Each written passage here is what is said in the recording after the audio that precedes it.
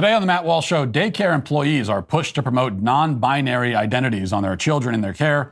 Meanwhile, a public school employee in Tennessee says she's quitting the profession because she can't groom her kids anymore without interference. We'll talk about all of this today. Plus, Memphis police prepare to release body cam footage of an alleged police brutality incident, but everything they've done leading up to the release makes it seem like they want the riots that they claim they're trying to avoid. And a clothing company romanticizes self-mutilation in an attempt to promote their products. In our daily cancellation, a leftist YouTuber tries to take me to task for my, quote, authoritarian views on criminal justice. We'll talk about all that and more today on The Matt Walsh Show.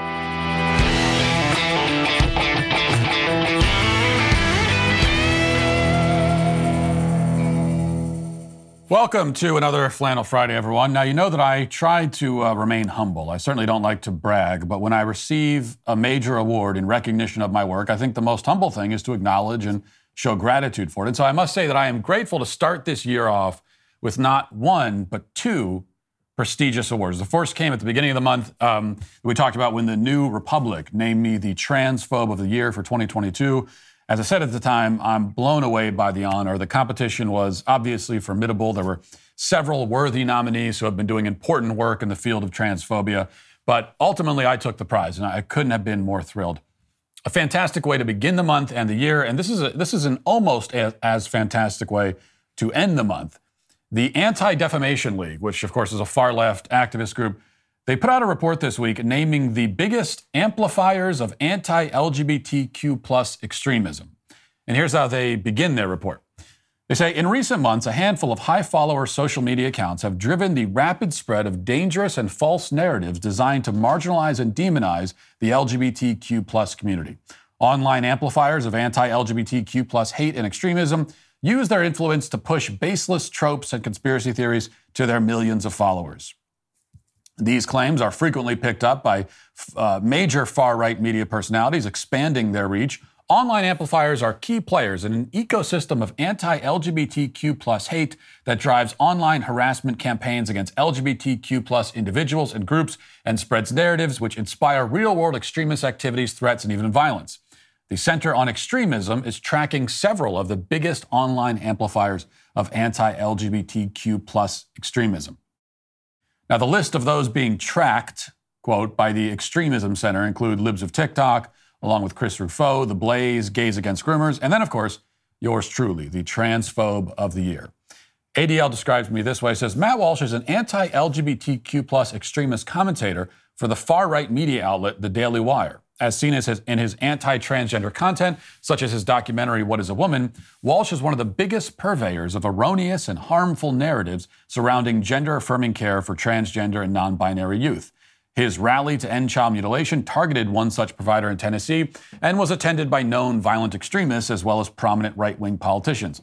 Walsh has over 1.2 million Twitter followers and nearly 2 million YouTube subscribers, and his content is regularly promoted by mainstream conservative media figures such as Piers Morgan, Joe Rogan, and Tucker Carlson.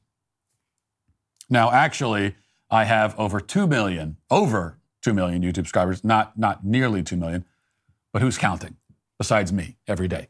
The point is that I have, again, been honored and recognized for my transphobic extremist efforts, and I feel greatly blessed by that. Now, as humbled as I am to win these trophies, I sometimes suspect, maybe I'm paranoid, but I suspect that maybe they don't mean for it to be taken as an award, because it almost seems like they think we'll somehow be upset to be labeled this way, and even intimidated to know that we're being tracked. It's as though they imagine that I'll be like in a group chat with Libs of TikTok and Chris Rufo, frantically messaging them, saying, you know, guys, the Center for Extremism is on to us. It's time to lay low. But unfortunately for them, that is not exactly how we react to these sorts of things. Actually, the ADL and Media Matters and all the rest of them, they do find themselves in a little bit of a bind. It's kind of a lose-lose situation because on the one hand, we are incorrigible bastards, so you can't shut us up or change our minds with insults or intimidation. In fact, we find it amusing. We like it. So you only encourage us more when you do that.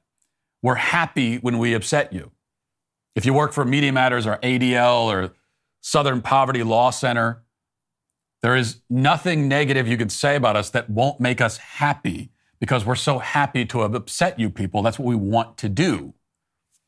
But on the other hand, if you ignore us completely, well, then we're free to engage in our extremist activities without resistance. So there really are no great answers. And that's why you have to feel kind of sorry for them. I mean, I don't, but maybe you do. In fact, I have, for my part, never been more encouraged and determined to continue down this path of extremism, especially given two other stories from this week. Now, the first one is a video posted to social media by Jordan Chamberlain, who works with the Washington Free Beacon. And it's a clip from a documentary called Reflecting on Anti-Bias Education in Action, the Early Years. And it was reportedly presented by the North Carolina Association for Education of Young Children to a group of daycare providers in the state. Here's the clip. Watch this. Huckleberries. Today, I wanted to introduce you to a new friend in our class. Well, this, Huckleberries, is my friend Nash. It's their first day in our class.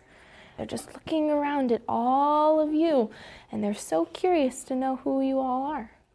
Today was fun. It was really interesting, though, knowing going in, being like, I don't know what questions kiddos are going to have or what they're going to say, which is both like nerve-wracking, but also kind of exciting. It's that place of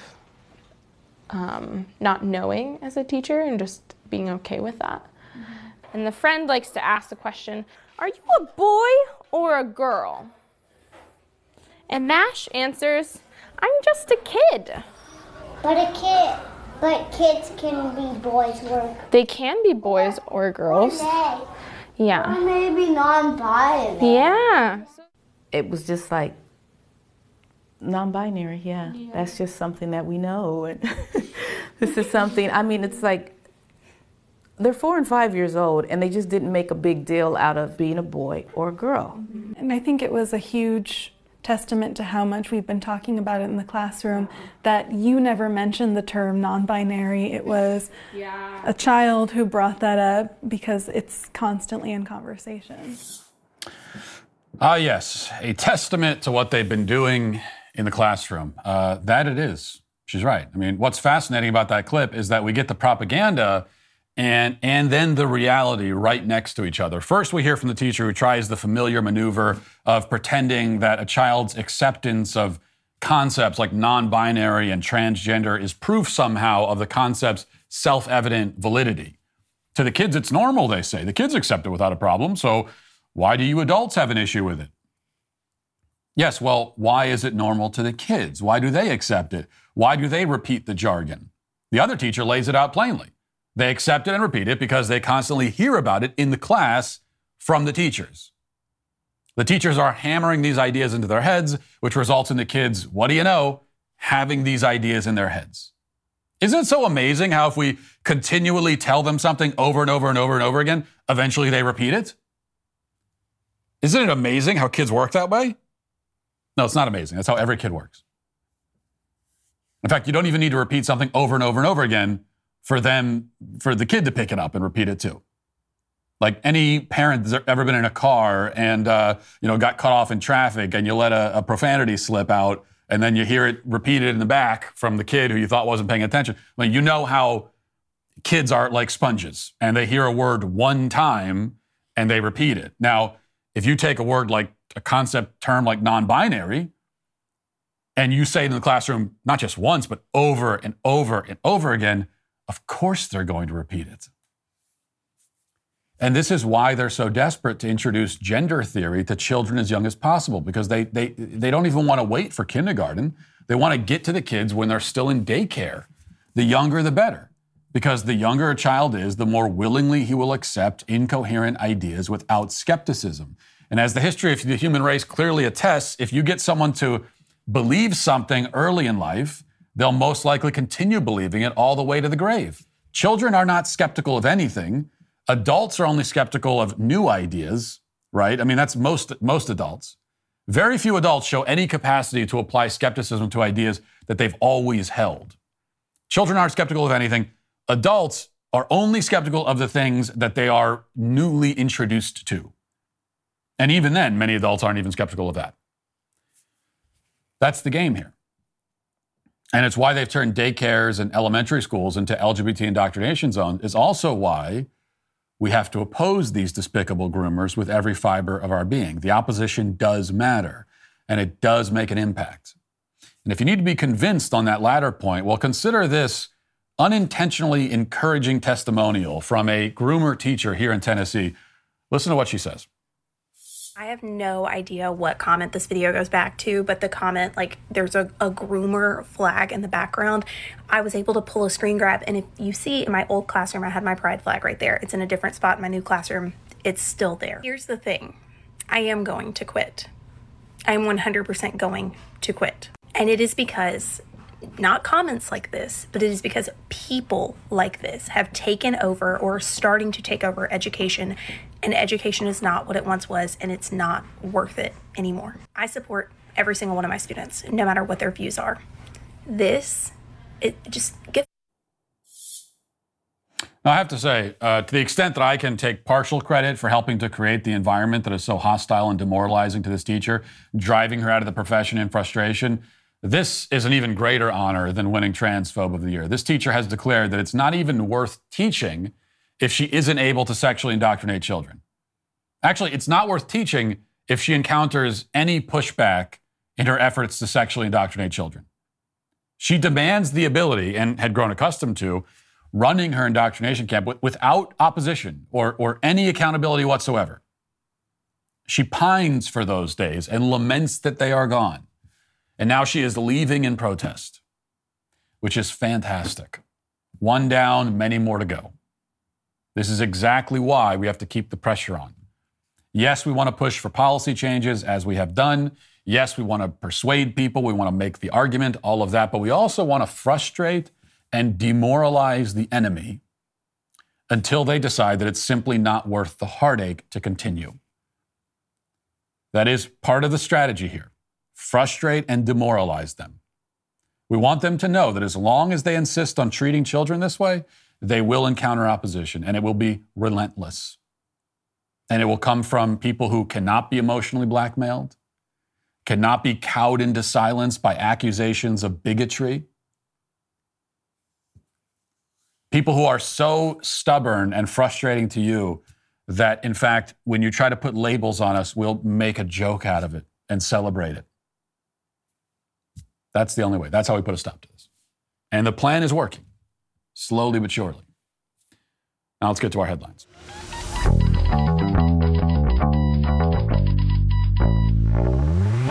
If you own a business, the past few years have been a bumpy ride. From COVID lockdowns to Biden inflation, you could probably use a break, and Innovation Refunds can help with that. If your business has 5 or more employees and managed to survive COVID, you could be eligible to receive a payroll tax rebate of up to $26,000 per employee. It's not a loan. There's no payback. It is a refund of your taxes, period. The challenge is, though, getting your hands on it. How do you cut through the red tape and get your business the refund money that it's owed? Well, go to GetRefunds.com. That's how you do it. GetRefunds.com. Their team of tax attorneys are highly trained in this little-known payroll tax refund program, and they have already returned $1 billion to businesses, and they can help you too. They do all the work with no charge up front and simply share a percentage of the cash that they get for you. Businesses of all types can qualify, including those who took PPP, nonprofits, and even those who had increases in sales. Everyone is potentially eligible for this. So go to getrefunds.com, click on Qualify Me, and answer a few questions. This payroll tax refund is only available for a limited amount of time. Don't miss out. Go to getrefunds.com, getrefunds.com. All right, we'll start with this. The Daily Wire has this report. 5 former Memphis Police Department officers are in custody and face several charges after their involvement in the death of a 29-year-old male who died earlier this month in a hospital days after a confrontation with authorities. Tyree Nichols died on January 10th, 3 days after Memphis police pulled him over in a traffic stop. Nichols and the 5 former police officers involved are black, so everyone involved is black, which shouldn't be relevant, but it is, because we know that these kinds of cases are usually assumed to be racism, white supremacy, whether or not there was actually any police brutality involved. Well, there's no argument for that here. There's no place to make this racial. There's no place to talk about white supremacy. But that isn't going to stop the media and the activists from doing it. Authorities stopped Nichols on January 7th for reckless driving near Rains Road and Ross Road in Memphis. Police told local media that during the stop, a confrontation occurred, at which point Nichols ran away from police on foot as they attempted to apprehend him. While attempting to take the suspect into custody, another confrontation occurred. However, the suspect was ultimately apprehended. Afterward, the suspect complained of having shortness of breath, at which point an ambulance was called to the scene. And then the suspect died a couple days later. Local media reported authorities were charged with official misconduct through unauthorized exercise of official power, official misconduct through failure to perform a duty imposed by law, official oppression, second-degree murder, aggravated assault, and aggravated kidnapping causing bodily injury, and aggravated kidnapping while possessing a weapon.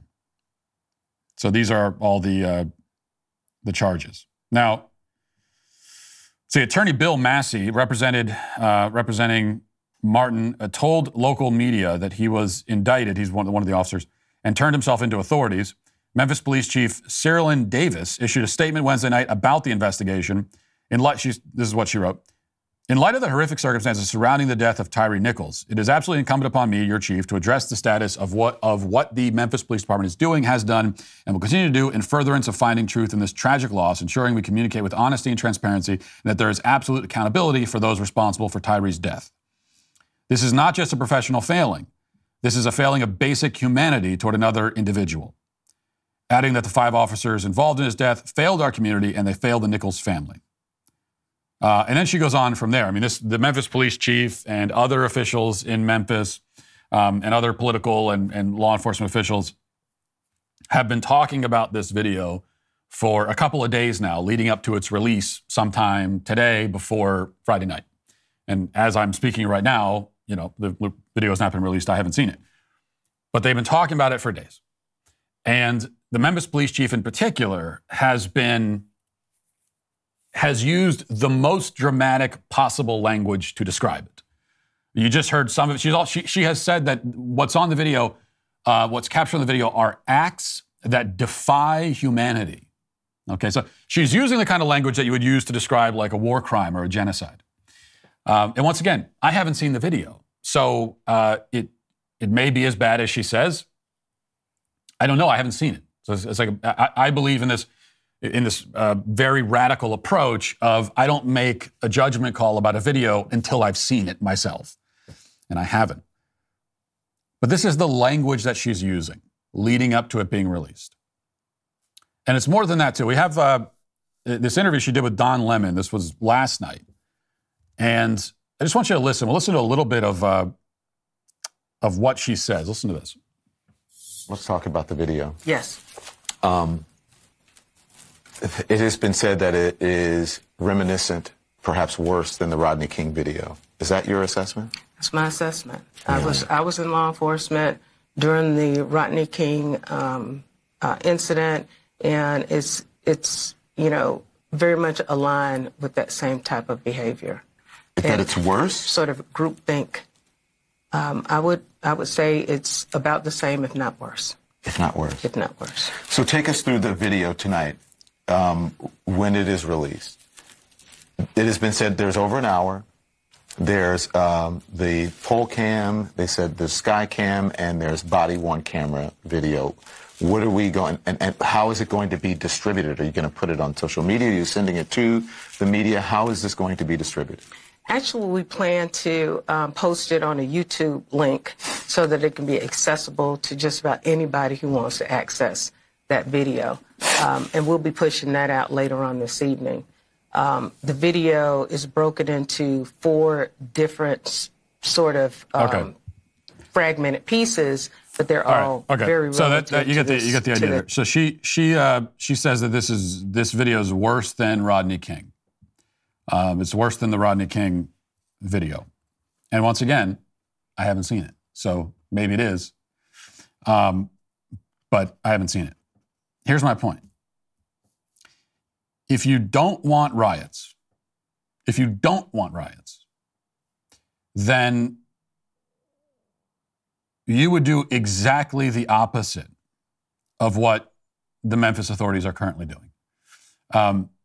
If you don't want riots and you're a competent person, and you're a competent leader, you do exactly the opposite.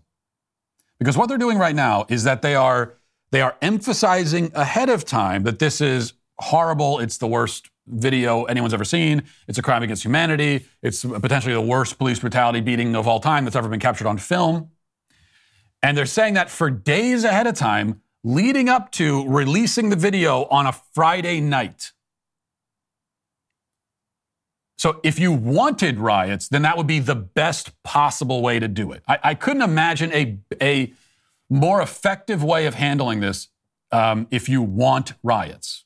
You hype it up ahead of time. You tell people, you give people the most dramatic possible framing for this video before they've even seen it, rather than letting the video speak for itself. If the video is as bad as that, we don't need you to spend 2 days telling everyone, hey guys, this is so bad, I'm telling you it's the worst thing. If it's that bad, let people see it. They can see that for themselves. We don't need the police chief to frame it for us like that. And then to make matters worse, all of that framing leading up to a Friday night release. So you've got the buildup. You're giving people time to plan. You're giving the out-of-town agitators time to mobilize. And then right when everything is kind of frothing and everyone is congregating, that's when you release the video. Like that, you throw in the hand grenade right into the middle of it. Right? Lighting the match after everything is soaked in gasoline. I don't know how else to interpret this. I mean, this is like, the video is not even out yet, and this is the worst handling of a situation like this that I've ever seen. It really is. Now, the only possible argument in favor of what they're doing is if you say that, well, this is more, they're releasing it on a Friday because this is the Friday news dump strategy where you put it out on a Friday. There's not a lot of time for the media to hype it up. People are doing other things, and that's often what you do when you don't want a big deal to be made out of something. Then, especially in politics, you release it on a Friday. Well, that doesn't work if you're hyping it up ahead of time and telling people that it's the worst thing ever. Then the Friday news dump. Now, you know what? It's not a Friday news dump. It is a Friday premiere. You even hear in the video, it's almost like she's an actress promoting a film. It's like, well, in that video that we'll be pushing out later this evening, just release the freaking video. We don't need you on camera for days ahead of time weeping over it. We don't need that. You're the police chief. You're supposed to be a leader in this situation, which means you use clear language that is not emotionally charged. And you say, well, what if it's a really horrible thing? Then especially in that case, you don't want to be emotionally charged. Other people can be emotional. You're supposed to be the leader, which is what you keep your emotions in check. And you try to keep the temperature down. Describing something as a video by saying is acts that defy humanity, and it's one of the worst things I've ever seen, and all that is not keeping the temperature down. This is really it's possible there still won't be riots, because it is cold. So that might be enough to keep the rioters away. Generally, it's not a coincidence that rioting usually happens when it's a little bit nicer out. It usually happens in the spring and the summer. That's rioting season, typically. So it would be a little bit unusual in that way if we did have rioting. But then again, they've done everything they can to hype this thing up and to build it up. And this is Memphis we're talking about. Like, it doesn't take much to get lawless hordes out in the street in Memphis. I mean, they're already out there. So it doesn't take much, and we'll see what happens. But now I do, I try to always keep in mind the maxim, which I think is a very important one, that, never attribute to malice that which can be more easily explained by stupidity. And sometimes there's stupidity and malice involved, which might be the case. But maybe that's here. Maybe they don't want riots, but they're just really stupid and incompetent. And so they actually think this is the best way to handle it. As far as ascribing motive, you can make your own judgment call. All right. What do we have next here? This is from the Daily Mail, rather. A new advertisement from Burberry featuring gender-neutral models has sparked outrage for glamorizing girls having healthy breasts removed. The British fashion house's latest campaign features a topless young person with scars from a double mastectomy, a procedure that can be used to remove cancer or for those transitioning genders. Burberry's latest campaign, that is entitled Be Mine, celebrates intimacy and embracement. Is that a word? I don't think that is. Celebrates intimacy and embracement. And critics have assumed that the model is transgender. Well, seems pretty obvious. I don't think advertisements should be normalizing, in fact, glamorizing girls having healthy breasts removed, one critic said. Throughout the campaign, real-life couples are captured expressing their moments of embrace, while each couple is also dressed in a selection of Burberry gifts. Burberry shared the new campaign on its Instagram account, where it has received hundreds of comments. Did we put the picture up? So we have the picture of what this campaign looks like. And it is a clothing designer. There it is. So there you go. It's a clothing designer promoting, glamorizing, romanticizing self-mutilation. This is really no different than a stylized clothing ad that would show a girl showing off her scars that are on her arm from where she cut herself. Or imagine an ad with a rail-thin bulimic woman puking in a toilet. Like, it's the same kind of thing. It's the glamorization of self-harm. That, of course, is not the media's headline here. Listen to, this is the Newsweek headline. New Burberry ad sparks Republican meltdown. And so for them, the headline, of course, is not the fact that a clothing company is promoting girls removing their healthy breasts, cosmetic double mastectomies. That's not the headline. That is, to Newsweek, that's not the headline. The headline is that people are upset about it. Now, of course, we know this is the media's game, the old Republicans pounce maneuver. But it's the same deal here.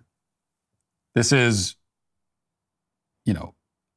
anti-life, anti-human. It's hard to think of something more anti-human than celebrating, promoting, glamorizing, and romanticizing self-harm that human beings inflict on themselves. All right. This story from the Daily Wire says a 15-year-old girl from New York was issued a sentence of 3 to 9 years on Tuesday after submitting a guilty plea over lethally stabbing a peer. The girl's name was not disclosed because she's only 15 years old. The Westchester County District Attorney's Office released information regarding the sentencing, stating that the girl had pleaded guilty to first-degree manslaughter for the deadly stabbing of Kayla Green, who was 16 years old at the time of her death. A teenage defendant senselessly took the life of Kayla Green and in doing so left a community devastated. As a family and the Mount Vernon community remain in mourning, I want to reiterate my commitment to working with our vital community partners for meaningful violence prevention and intervention, especially for our youth. This is from District Attorney Miriam Roca. So she wants to do everything she can to prevent violence and everything she can to protect, people from being victims of violence. And the solution then is a sentence of 3 to 9 years for stabbing someone to death. And I get that kid's 15 years old. That's a kid. And so it's a tragic thing on multiple levels. They have a 15-year-old whose life has gone so wrong that they're already lashing out murderously. Then you have another girl who's dead. That's the greatest tragedy of all. And it's a tragedy on both counts. But what is solved here? So you give 3 to 9 years. That means it's really going to be 3 years or less than that. And this girl is out when she's 18, 19 years old. So you take a 15-year-old girl who's already a murderer, who's already the kind of person that would stab someone to death, and then you throw her into, a jail for 3 or 4 years, let her kind of hang out in that stew along with other criminals. and then release her back into society when she's 18 or 19? What have you solved that way? This is exactly what we talked about earlier this week, and we'll talk about it again a little bit in the daily cancellation. You know, this is why it makes people upset. It makes them uncomfortable and squeamish when you talk about what actual law and order would look like and what it would entail. But you should be upset and squeamish about this. That you have the dangerous, murderous people who we take them, and our solution is just to put them in a building with other dangerous, murderous people for a few years and then release them back into society. Where statistically, it's almost certain they're going to victimize more people. And everybody involved knows that. The system knows that. Right? Everyone knows. The court system knows that when this person is released from jail, everyone involved, in the system will know, oh, we're going to see her again. She's probably going to kill somebody else, and we're going to see her again. And everyone knows it. And then we sit back like impotent and helpless. There's nothing we can do about it. Well, there is something you can do about it, which is to keep this person in prison. And again, I understand 15 years old, the idea of taking a 15-year-old, putting her in prison for potentially for life, or certainly for decades, that idea is, it's a very sad thing. Someone throw their life away like that. But the other option, the other solution is totally untenable. Another way to look at it is, when you have the criminals who do terrible things, in order to keep society safe, a sacrifice must be made. There's going to be a sacrifice made. Either we take the criminal and they're going to be forced to sacrifice their freedom, potentially permanently, or depending on the crime, they may have to sacrifice their own lives, if it's a capital crime. And that might make you upset to think about, but that's one option. The other option is that innocent people in society and the community have to sacrifice, potentially their own lives. So we don't want to make the criminal sacrifice their freedom or their own lives, and so we release them back into society, and now a sacrifice is made of innocent, law-abiding citizens who end up falling victim to that criminal we just released back onto the street. Now, you might prefer that there would be a solution where no one has to sacrifice anything. Nobody has to sacrifice their life. No one has to sacrifice their freedom. Nobody is hurt. Nothing bad happens. I agree. That would be the best solution. I would prefer that. But that doesn't exist. All right. Daily Wire again. Former Baywatch star Pamela Anderson has been busy promoting her newest project, a memoir, Love, Pamela, and a Netflix documentary titled Pamela, A Love Story. And she has reportedly netted some backlash for claims she made in both. In Anderson's Netflix documentary, for example, the actress claimed that the actor Sylvester Stallone once propositioned her, allegedly offering a fancy car and a condo in exchange for her agreeing to be his number one girl. She says she turned down the offer, but Stallone says he never made an offer in the first place. Anderson also claimed in her upcoming memoir that the actor and comedian Tim Allen once exposed himself to her on the set of Home Improvement. The actress was cast as a tool girl in Tool Time, and she claimed that he opened his robe and flashed her in what she said was an effort to even the score after seeing her naked in Playboy magazine. Just a general principle here. I have no idea if any of that is true. General principle, and I've said this before, that if something bad happens to you, someone does something to you that's bad, and you wait for years and years and years or even decades, and you don't tell anybody until you have a book to sell or until you have a Netflix documentary that you're trying to promote. Like if the first time you're bringing something up is in an effort to promote something you're selling, then we are going to automatically dismiss your claim. Even if it's true. I mean, we can't know so long ago. That's part of the problem waiting so long. We can't know if it's true or not. And so there's no way for us to know. He said, she said type of thing. Which means that we can only go by context. And the context here is that you are using this to sell something. And so it's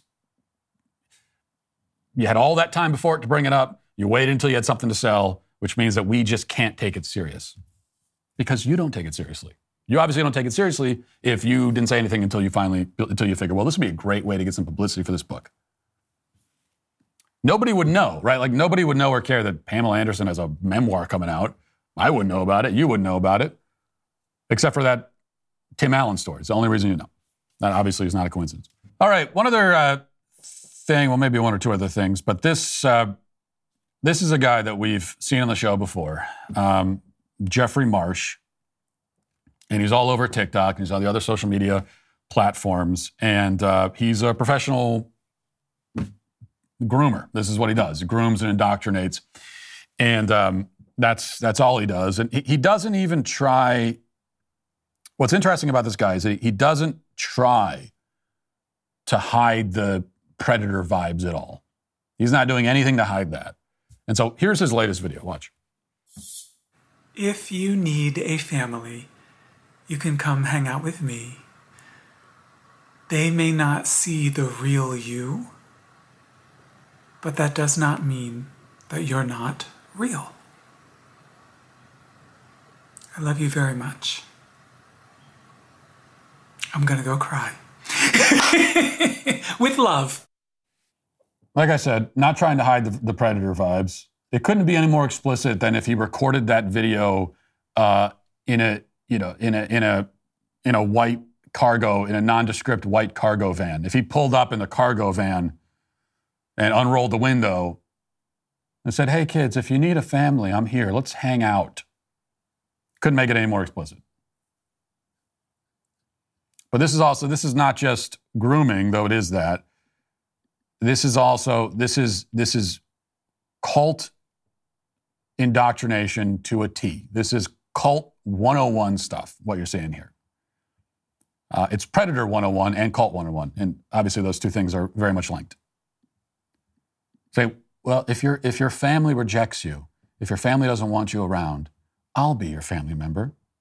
Forget about your family. You don't need them. You just need me. I'm here for you.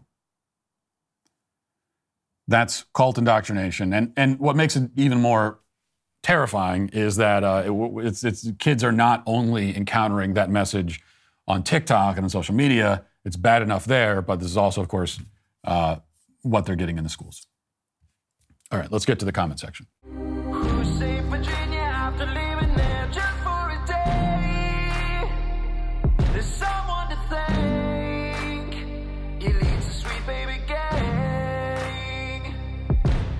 Nick says, I'm an artist, have been for over a decade. I'm not nearly as educated as any master, but I feel better than these modern artists. And I can say Matt is 100% right about how arms and mainly hands and feet are the most difficult thing for even the most skilled artists, sometimes including myself.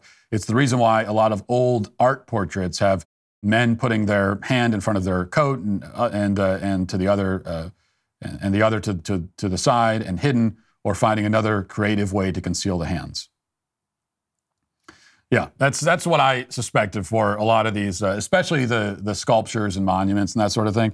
It's like, I can't even, I mean, taking a chunk of material, a stone or something, and chiseling it away to create an image, I can't even conceive of what is required, the kind of skill that's required to do that. And then to get all the finite details down, especially hands and all the rest of it, takes an enormous amount of skill. So when I see these modern art sculptures, the first thing I think, and maybe I'm also being informed from my own experience of being, in school and cutting corners and finding ways around things, the first thing I think is like, okay, that's your way around having to do the difficult task of creating real art. Joe says, death threats to Eric Swalwell. The assassins would most assuredly be silent but deadly. Well done, Joe. I once again, I feel, I wish I could tell you that that's a dad joke that I decided to skip over because I was being more mature, but I didn't even think of it. I didn't draw that connection, and so I'm a little bit ashamed of that. But thank you for your work, Joe. Evan says, Matt, I've worked for a large tech company in the past. Trust me, the meetings that the Google employee took were the least productive part of her day. I think that's the case in like almost any company. And I don't do a lot of meetings. Historically, I've never done a bunch of meetings, but I don't know, of all the meetings I've ever been in my life, maybe 5% of them are actually productive. And then the other 95%, it's like mostly a meeting. It's not just in tech companies. I think this is anywhere. Mostly meetings happen because, for one thing, it's just people feel like they need to have something on their schedule.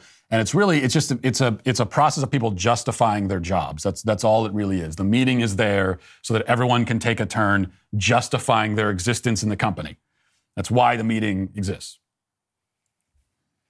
And that's what makes meetings even more frustrating for it. Like if you're in a company and you know what your job is and you're doing your job and you're productive and all of that, when you're forced to sit in a meeting, it's all the more frustrating because you don't need to justify your job and all you're doing is sitting here listening to other people do that.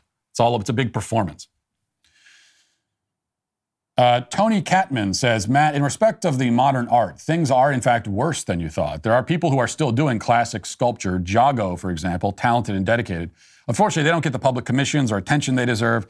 The best are still commissioned by private collectors, but this is probably the best way this is probably the way things always happened. Yeah, I don't doubt that at all, which is why this is the case with all forms of art, whether we're talking about paintings or sculpture or music or film or anything like that. When people complain, it's nobody's making good music anymore. No one's making good movies anymore. No one's making good sculptures anymore. And I have been known to complain like that. But what we really mean is that the culture doesn't celebrate or elevate good art. It exists. I mean, there are always going to be artists out there and good artists. But the question is, what does your culture elevate and celebrate? And that's the problem. And also fund is a big part of it. Ivy says, hi, Matt, I'd really like to hear your thoughts on Disney adults. We got a little piece of it in Daily Cancellation, but Disney-obsessed adults who go to parks several times each year with or without kids and decorate their homes and vehicles with Disney items seem to be a growing demographic in our generation. I'm curious what you think about them. Are you curious what I think about them? Are you actually curious? Is there any doubt in your mind about what I think of Disney adults who are obsessed with Disney and go to Disney even without kids and wait in lines to meet the costumed characters and have little costumed character figurines in their home? Do I need to lay out how I feel about those people? I can't stand them. If I needed to, that's what it is. Now, I'd like to address something that you've sure all been wondering, I'm sure, is, you may ask, Sweet Daddy, how do you always look so sharp and handsome and well-rested with 6 kids, including 2 newborns and a theocratic fascist dictatorship to run? What's your secret? Now, this is obviously privileged information, but because the depths of my generosity knows no bounds, I will tell you this. Every night, I curl up on my giant walrus and read my book, Johnny the Walrus, the world's most comforting work of LGBT children's literature, and it works every time for me. Luckily, we offer the Johnny the Walrus book and plushie in a convenient bundle over at dailywire.com/shop, so you too can look as radiant and vivacious as I allegedly do. Go to dailywire.com/shop to get your Johnny the Walrus book bundle today. You don't want to miss out on it. Also, the Daily Wire is looking for a new director of human resources. The problem is that most of them are from woke companies who waste all their time focusing on pseudo-diversity, equity, and inclusion initiatives. We don't do that here. We need an experienced HR professional who isn't afraid to roll up their sleeves, put in long hours, and competently run an HR department. If this is you and you stand up against the mainstream leftist agenda, well, we want to hear from you. So for more information and to apply, head to dailywire.com/careers. That's dailywire.com/careers today. Now let's get to our daily cancellation. Earlier this week, we discussed our pathetic, impotent criminal justice system, which has utterly failed to maintain law and order in our communities. It's a justice system that seems to be uninterested in justice. And I proposed, as you recall, that we take off the kid gloves and start dealing harshly with criminals, predators, those who've turned our cities into reeking, zombified wastelands. In fact, I advocated that we adopt some of Singapore's strategies in this regard, strategies that have helped to make Singapore one of the safest and cleanest places in the world, while our cities look like massive drug-infested garbage dumps. Specifically, I believe that we, like Singapore, should adopt corporal punishment for thieves and robbers and vandals and the like. And, we used to use corporal punishment on kids in school. Now we've decided that it's too mean to even use on multiply convicted felons, and I find that attitude absurd and weak. The criminals also find our justice system absurd and weak, which is why they have no respect for it, and they have no fear of breaking its laws. And I also believe that we, like Singapore and like Donald Trump has frequently suggested for this country, we ought to expand our capital punishment regime to include drug traffickers, those who distribute and sell mass amounts of poison, slowly killing thousands of people every year, ought to face the ultimate penalty. Nearly every murderer who has ever been executed in the United States inflicted less damage and killed fewer people than the most prolific drug traffickers. There's no reason why drug traffickers should get a more lenient sentence. Indeed, there's no reason why the death penalty should be reserved only for those who directly kill people. Sometimes the most heinous kinds of predators have other ways of preying upon their fellow human beings. Child rapists would be another example.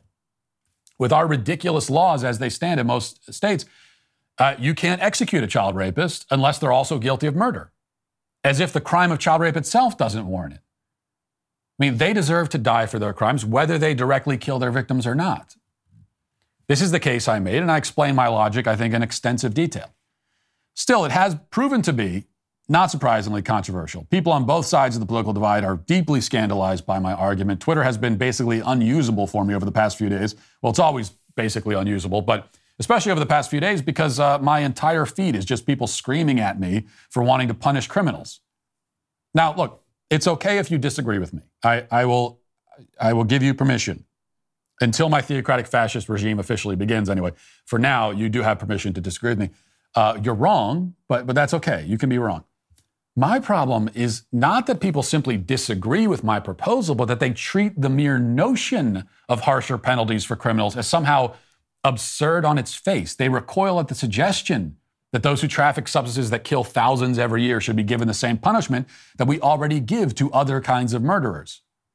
They scream out in horror at the very idea that perhaps we should sentence robbers and thieves to corporal punishment rather than letting them hang out in prison for a few months and then releasing them right back into the community with no additional penalties.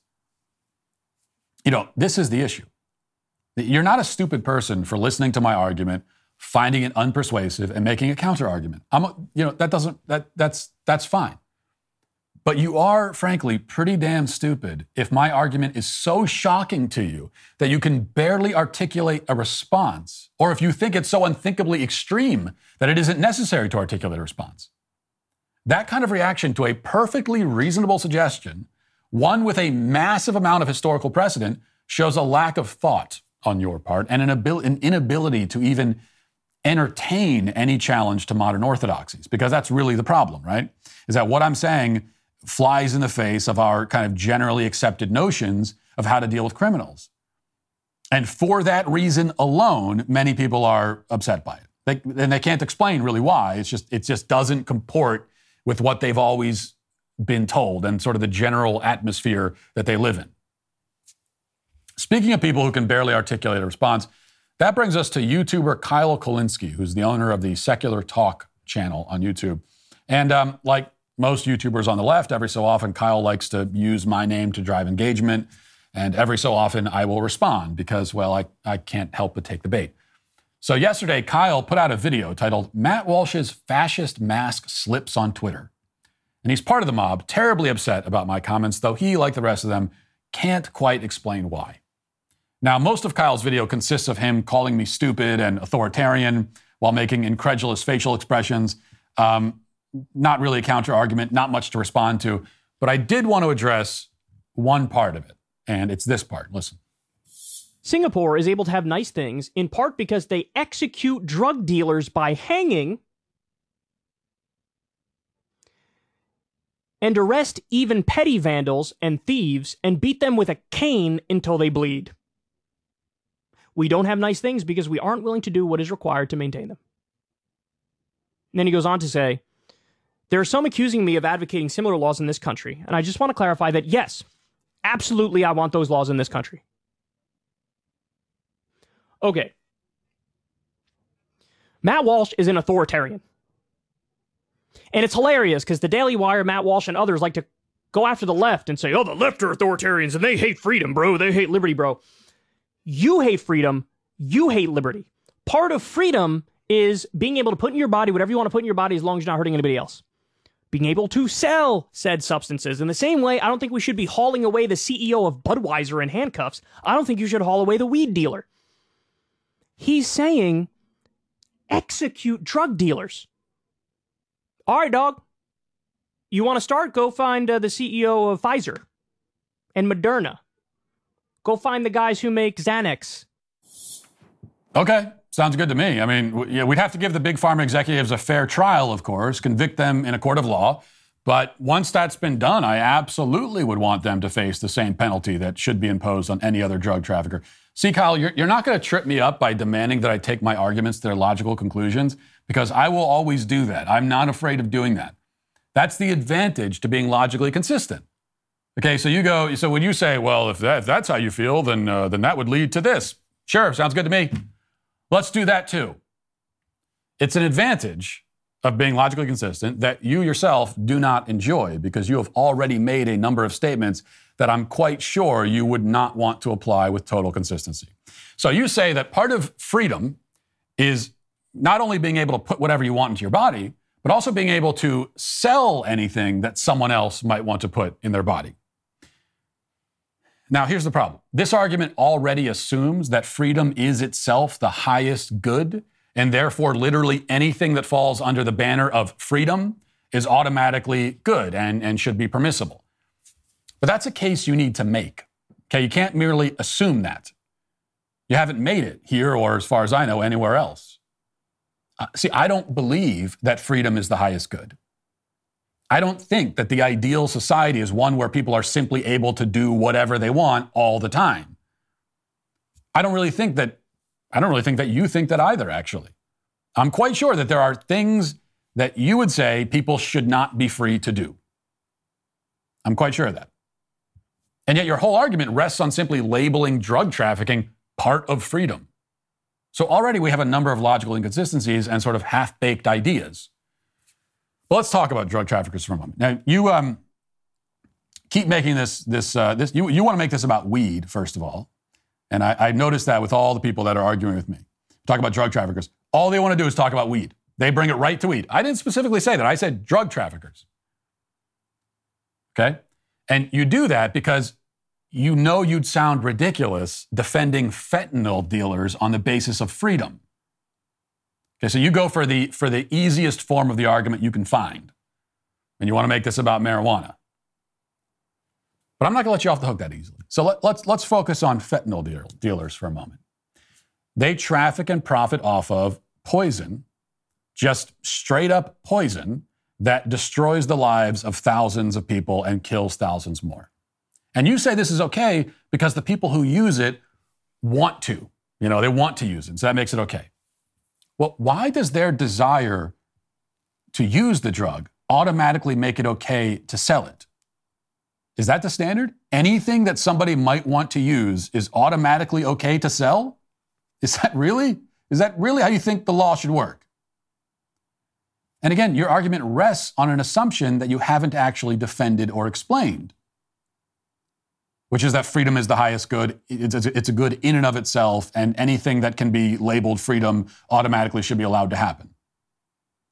Besides, even if the fentanyl user has consented, the entire rest of the community, plagued by the filth and crime and violence the drug causes, have not consented. Okay, the dealer might consent, the user might consent, we'll get to that in a second, but the people forced to live in communities utterly ravaged by this poison do not consent to it. The people who are hopped up on these drugs and then they run to a subway platform and throw an old lady in front of the train, she didn't consent to that. She didn't consent to being a part of this. She didn't consent to living in a city that's the Walking Dead with drug zombies walking around. Oh, and also, by the way, the user doesn't consent either. They're addicts. They're not making clear choices. They are acting out of desperation and compulsion and addiction. The dealers and traffickers exploit that for financial gain. There's no freedom here. Freedom has nothing to do with drug addiction. Who the hell could look at a heroin addict or a fentanyl addict or a crackhead and say, well, that's freedom? That is the opposite of freedom. So to review, Freedom is not a self-explanatory defense of drug trafficking. It's also not a relevant defense because one of the things that makes drug trafficking so evil is that the end user does not actually have total freedom because they are enslaved by the drug. But let's take addiction out of it. Let's take drugs out of it. Okay? Let's make this even easier for you. You just said that people should be free to sell whatever anyone else wants to put in their bodies. That's what you said. Now, I think that this is an utterly ridiculous argument when it comes to hard drugs, but it's also ridiculous when it comes to things that are not drugs. That's how thoroughly ridiculous your argument is. So here's a thought experiment, just a thought experiment. Tide Pods. You may remember a few years ago when there was much consternation over the Tide Pod challenge, where idiots on TikTok or YouTube or whatever would eat the laundry detergent capsules and then get very sick, and in a few cases would die. Now, here's the question.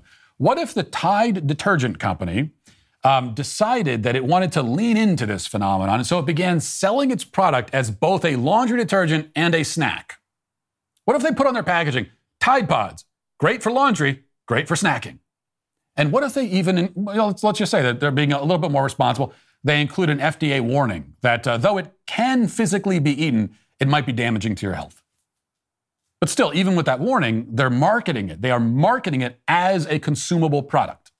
Remember, you said that people should be free to put whatever they want into their bodies, and sellers should be free to sell whatever anyone wants to put into their bodies.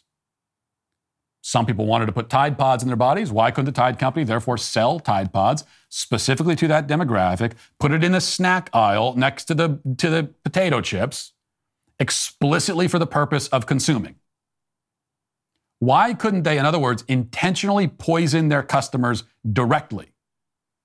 What would be wrong with them sitting around in a marketing room and saying, you know what, some of our customers want to be poisoned and killed by this. Let's think of some ways to sell it to them. Let's think of some ways to market it. Not just market it to people who already want to consume Tide Pods, but let's try to convince people that they should eat this stuff and then sell it to them. The argument you made in defense of fentanyl dealers would cover this Tide company hypothetical, absolutely. Now, maybe you escape this bind by plunging forward and saying, yeah, sure, Tide should be able to legally market their product to those who want to eat it. Now, that would make you consistent at least, but it would make you consistently insane because you would be defending the freedom of corporations to intentionally and directly poison their customers, which would only go to show that freedom in and of itself is not a valid defense.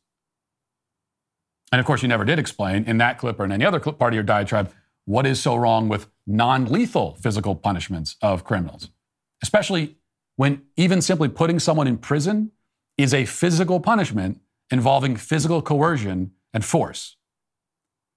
Should we abolish prisons too while we're at it? And if we shouldn't abolish prisons, meaning that physical force can validly be used to punish criminals, then why should we automatically rule out corporal punishment, which is but one form of physical force? Well, we'll take it one step at a time, I suppose. Kyle still needs to figure out whether laundry detergent companies can sell their products as a snack. I don't want to overwhelm him with things, so we will let him think about that. But for the time being, we will also say that he is canceled. And that'll do it for this portion of the show as we move over to the members block. Hope to see you there. If not, talk to you on Monday. Godspeed.